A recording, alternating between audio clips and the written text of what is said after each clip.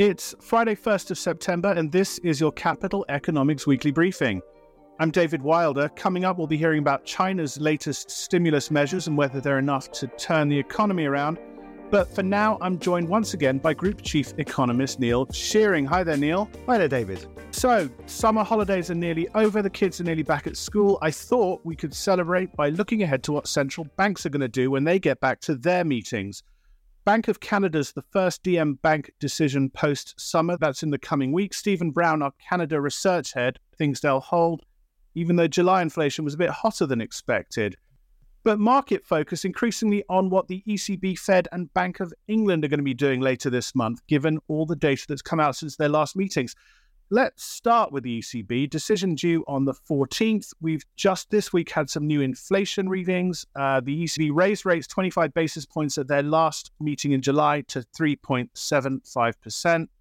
What are we expecting for the September meeting? Yes, you're right. The big news from the Eurozone over the past week has been that inflation data. And I think a lot of the headlines that it generated were pretty negative for the ECB. A lot of the focus on the fact that inflation was a bit stronger than expected, and therefore it was kind of hawkish for monetary policy. One of the points that we've been making in our research analysis, and indeed debating internally, is that actually, although the headline number was a bit disappointing, the core number was a bit better, core inflation edging down. And it's obviously core inflation that matters more for policymakers. It's core inflation that's related more to what's happening in the real economy. Headline obviously being buffeted by food and energy, and of course the strength of headline inflation being driven by energy in the Eurozone over the past month too. So actually dig a bit deeper. There's better news for the ECB from the inflation data than I think some of the headlines suggested. Question is, what does that mean for September's meeting, as you say? Some of the comments we've had from policymakers, I think they cut both ways. You can interpret them as being perhaps one more hike to come in September, others perhaps suggesting that we could be in for a pause. It's a pretty close call. For what it's worth, we think there's still one more hike coming, and we've penciled that in for September, but it wouldn't be a great surprise if it got pushed back to later in the year. What about the Bank of England? The MPC meets Thursday after the ECB on the 21st of September. They hiked 25 basis points at the start of August to 5.25%, 14th move in a row. But we've had some grim economic data out of the UK of late. How do you think they're going to play it? Is it time, do you think, for the bank to stop? Well, there's pretty grim activity data out from the UK over the past week or so. So we've had a pretty shocking set of PMI data. We've had weakness in some of the bank lending data. The housing market data have turned down as well. But we've not yet had much evidence of weaker price pressures, at least on a kind of widespread level. Perhaps some evidence that the labour market is loosening, but not to a very great extent. I think this is the bind that the Bank of England finds itself in at the moment, that the economy, the real economy does seem to be weakening, but there's not yet much sign of inflation coming down, at least not to the same extent that we've seen in the US, for example. So what does that mean when they next meet? Again, I think like the ECB is pretty finely balanced. We've opted for one more 25 basis point hike in this cycle, but again, wouldn't be a great surprise if they either delayed or cancelled that altogether. Crucially, with the Bank of England, there's one more inflation and labour report due before they meet. So we get another set of wage data and unemployment data, another set of inflation data. I think if they show some signs of softness, then that might just about tip the balance in favour of pausing, but it's a pretty close call. It sounds like two finely balanced meetings from the ECB and Bank of England. What about the Fed? We're just hours away from the August payrolls report release. The first FOMC statement post-summer is due on Wednesday 20th. That's just a day before the Bank of England. We've been arguing for a hold after July's 25 basis point hike. That seems to be the market's expectation too. On the other hand, Jerome Powell wrapped up his Jackson Hole speech with this pledge to, quote unquote, keep at it until the job's done. What do you think that means in the context of the US growth and inflation environment? Yes, and those comments provoked quite a lot of internal discussion at Capital Economics too. How should we interpret those? What do they mean? I think a couple of points are worth stressing. I think the near-term challenge for the Fed is much easier than it is for the ECB or particularly the Bank of England. I think you're right that they're probably done with tightening for now. There's been much better news on the inflation front. from the US. And over the past week, we've had more encouraging data on that front from the PCE numbers. So inflation coming down more quickly in the US, and that eases a bit of pressure on the Fed. But what did Powell mean when he pledged to keep at it until the job's done? And for that matter, what did Hugh Pill mean when he said over the past week that the Bank of England would see the job through? I think this is the type of language we hear when we get to the end of tightening cycles.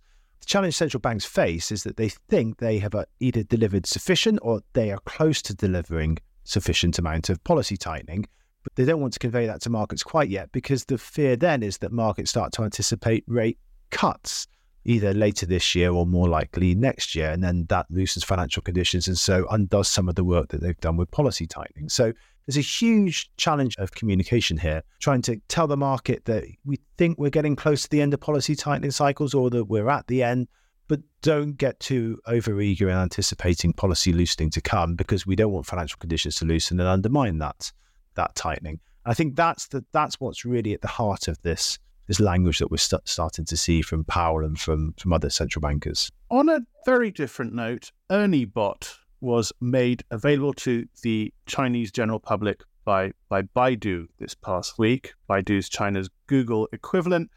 I know that you and the team have been intensely focused on our upcoming Spotlight project. So what's the significance of Ernie in the context of that? Well, I think there's several interesting angles here. But as you say, one of the things we've been spending a lot of time on over the summer is our annual Spotlight report.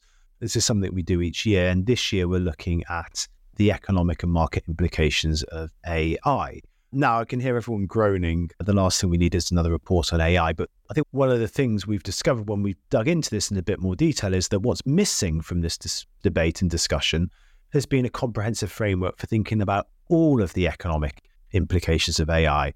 Lots of good stuff written about the implications for productivity at the frontier, for example, and for potential job losses, but nothing that pulls that together or thinks about how technology will be disseminated in different ways across different economies and indeed in different sectors, and then ties that back to different asset markets and the implications for investors. So that's the challenge, and that's what we're trying to address in our annual Spotlight report.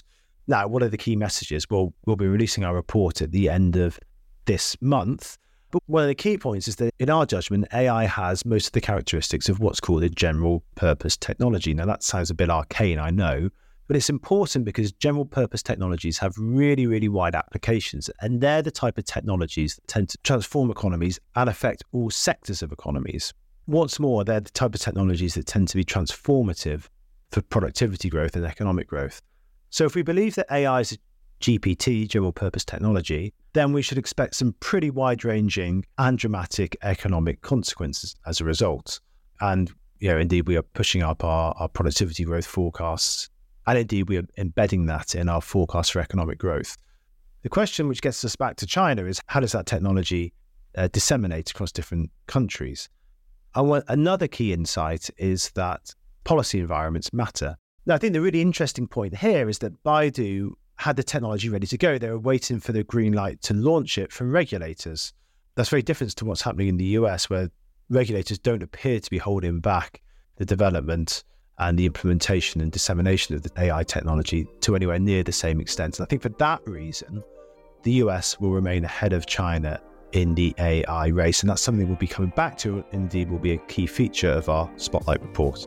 That was Neil Shearing on AI and this month's big central bank meets. On AI, as Neil mentioned, Spotlight is out the last week of this month, and there'll be a series of in-person and online events, as well as proprietary data to accompany the main report. Watch out for all of that. On the September central bank decisions, the team will be holding a drop-in. That's one of our short online briefings just after the MPC meeting on the 21st of September. Watch out for details of that. There are also drop-ins in the coming week about European gas demand heading into the winter and about rising political risk in emerging markets.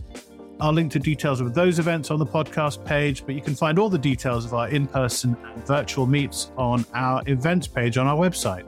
Now, perhaps the market story of recent weeks has been what's been happening to China's economy. A series of ugly data readings, surprise rate cuts, and problems among property developers and the companies that lend to them have conspired to again fuel hard landing fears about the world's second biggest economy. Investor nerves haven't been helped by the relative silence from Beijing. If the economy's in trouble, then where's the big stimulus? Our China team has described policy paralysis at the top and warned of more downside risk if something wasn't done. Well, an announcement on Thursday suggested the government is getting into gear and responding to the weakness. Earlier Friday, I spoke to Mark Williams, our chief Asia economist, and I started by asking whether this announcement signaled that the government is getting over its paralysis. Well, it does feel like there's been a bit of a step up over the past few days. We've been through weeks in which, if you're just reading the headlines as they come in through the day, there's been loads of really small piecemeal measures often taken by quite low levels of government. But there's been a couple of much bigger developments over the past week. So both of them affecting the property market. One of them is to lower the minimum down payment requirement.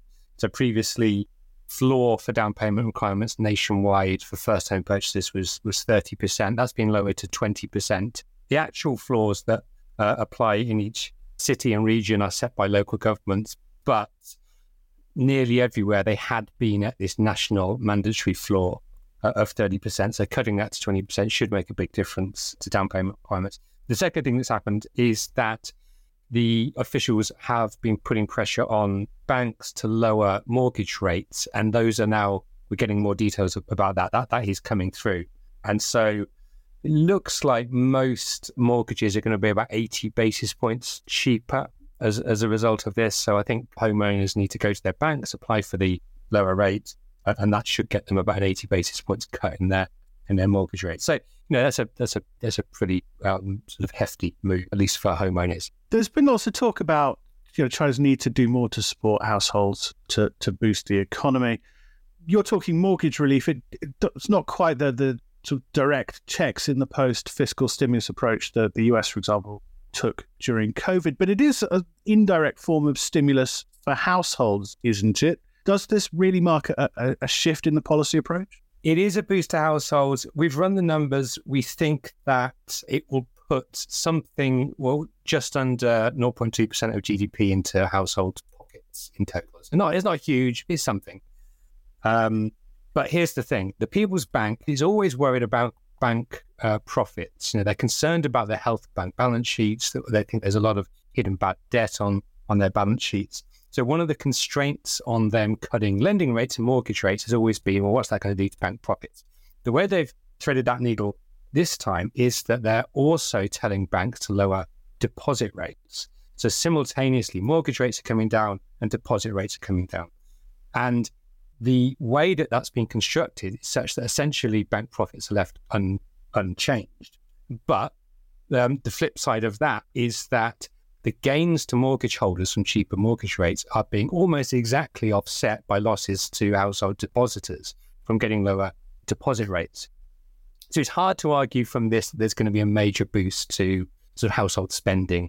People in aggregate aren't going to be feeling a lot better off. It might be that people with really big mortgages are going to really welcome this, but I think it's hard to make the case that this is going to make a major difference to overall household spending. So it might be then that this is all about the property market, really. But even then, I do have a few doubts. I don't want to completely downplay the importance of this, but is it really the case that property sales are extremely weak because mortgages are expensive or down payment requirements are too big? Or is it that people are worried about the viability of developers? All the headlines about Country Garden over the past few weeks, surely that's really a bigger constraint on people buying a property. And right now they're worried that the developer they buy from might not be there to finish the project. And maybe they're also worried about housing prices. Maybe it's simply that the cost of housing is too high. So I think I'm not convinced that this in itself is enough. It's one of the bigger steps that we've seen so far, but I don't think it's in itself going to be enough to put a floor into the housing market. But the signal that the government is rolling out measures to support the property developers may be enough to engender some confidence among households to get back into the market. It may be. We'll have to see. But if you have too many more headlines about Country Garden or other big developers getting into trouble, then I think that will offset the impact on the sentiment. So I think we still need to see more from the central government to reassure home buyers that developers will be there to deliver the projects. or they need to do something else for the rest of the economy, for other parts of the economy to shore up growth. So this isn't the stimulus announcement that markets perhaps have been waiting for. Where does that leave the economic outlook? We've had the PMIs out this past week. Also, our own China activity proxy, our proprietary measure of underlying growth. Talk a little bit about what they say. Talk a little bit about the outlook for the economy from here. Well, the recent data haven't been quite as bad as I think a lot of people had feared. And all of the talk about China has been extremely negative the past few weeks.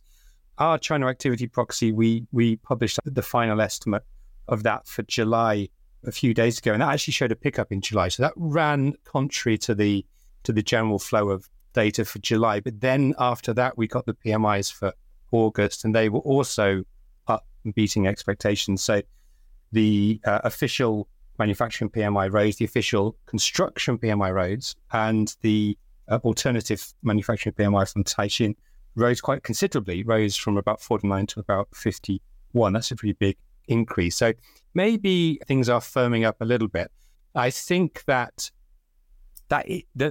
linked to this mini fiscal boost that we're seeing right now. The government has told local governments to use up their annual bond quotas, issue them by the end of this month, spend them by the end of next month. And so that, I think, is probably helping to shore up a bit of construction activity that's going into infrastructure, and that's maybe filtering through to the manufacturing sector. So I think there's good reason to think that right now things have firmed up a little bit. But essentially, that's a pretty short-lasting boost. By the end of next month, these proceeds will have been spent. So we'll need a bit more if this run of better data is to continue. Our expectation is still that we will get a little bit more, that the central government will get its act together and push through a bit more fiscal support, maybe a bit more for infrastructure, a bit more to get behind developers, or to do more low-income housing, for example, or possibly some more fiscal spending into what the leadership calls strategic emerging industries, things like AI, electric vehicles, semiconductors and so on. They still have options. And so that's where we're expecting to see some sorts of announcements over the next few weeks. Finally, put some numbers on all of this. Remind us what our forecast for this year's growth is. Well, we think that the target for this year, the official target is 5%. We think that they will just about get growth to 5%. That doesn't really require a great deal, given how weak the economy was at the end of last year. And indeed, on our own in-house measure, because we think the economy contracted outright last year, we think this year it could grow by about 6.5% in total. That sounds pretty strong, doesn't it? It sounds pretty good, but that actually only suggests that growth will be about 3% annualized in the second half of the year, which for an economy which has had a poor rebound from zero COVID is not actually that good. I think maybe next year's numbers are a bit more indicative of the overall sort of strength of the economy as we see it. We think that both on the official numbers and in reality, growth will be below 5%, so 4.5%. That sort of, I think, tells us about the degree of slowdown in structural growth that we've seen over the past few years. And that's something I think it's important to note that isn't going to be massively changed by stimulus, because a lot of that slowdown is, we think, structural in nature. It's about China just adapting to a slower growth environment. That was Mark Williams, our chief Asia economist. I'll post our report on the mortgage announcement and our latest CAP reading on the podcast page. And we'll, of course, be continuing to track the news flow from Beijing and letting you know what it all amounts to. But that's it for this episode. You can find all our insight on our website, capitaleconomics.com. And for full access, check out CE Advance, our premium platform. And until next time, goodbye.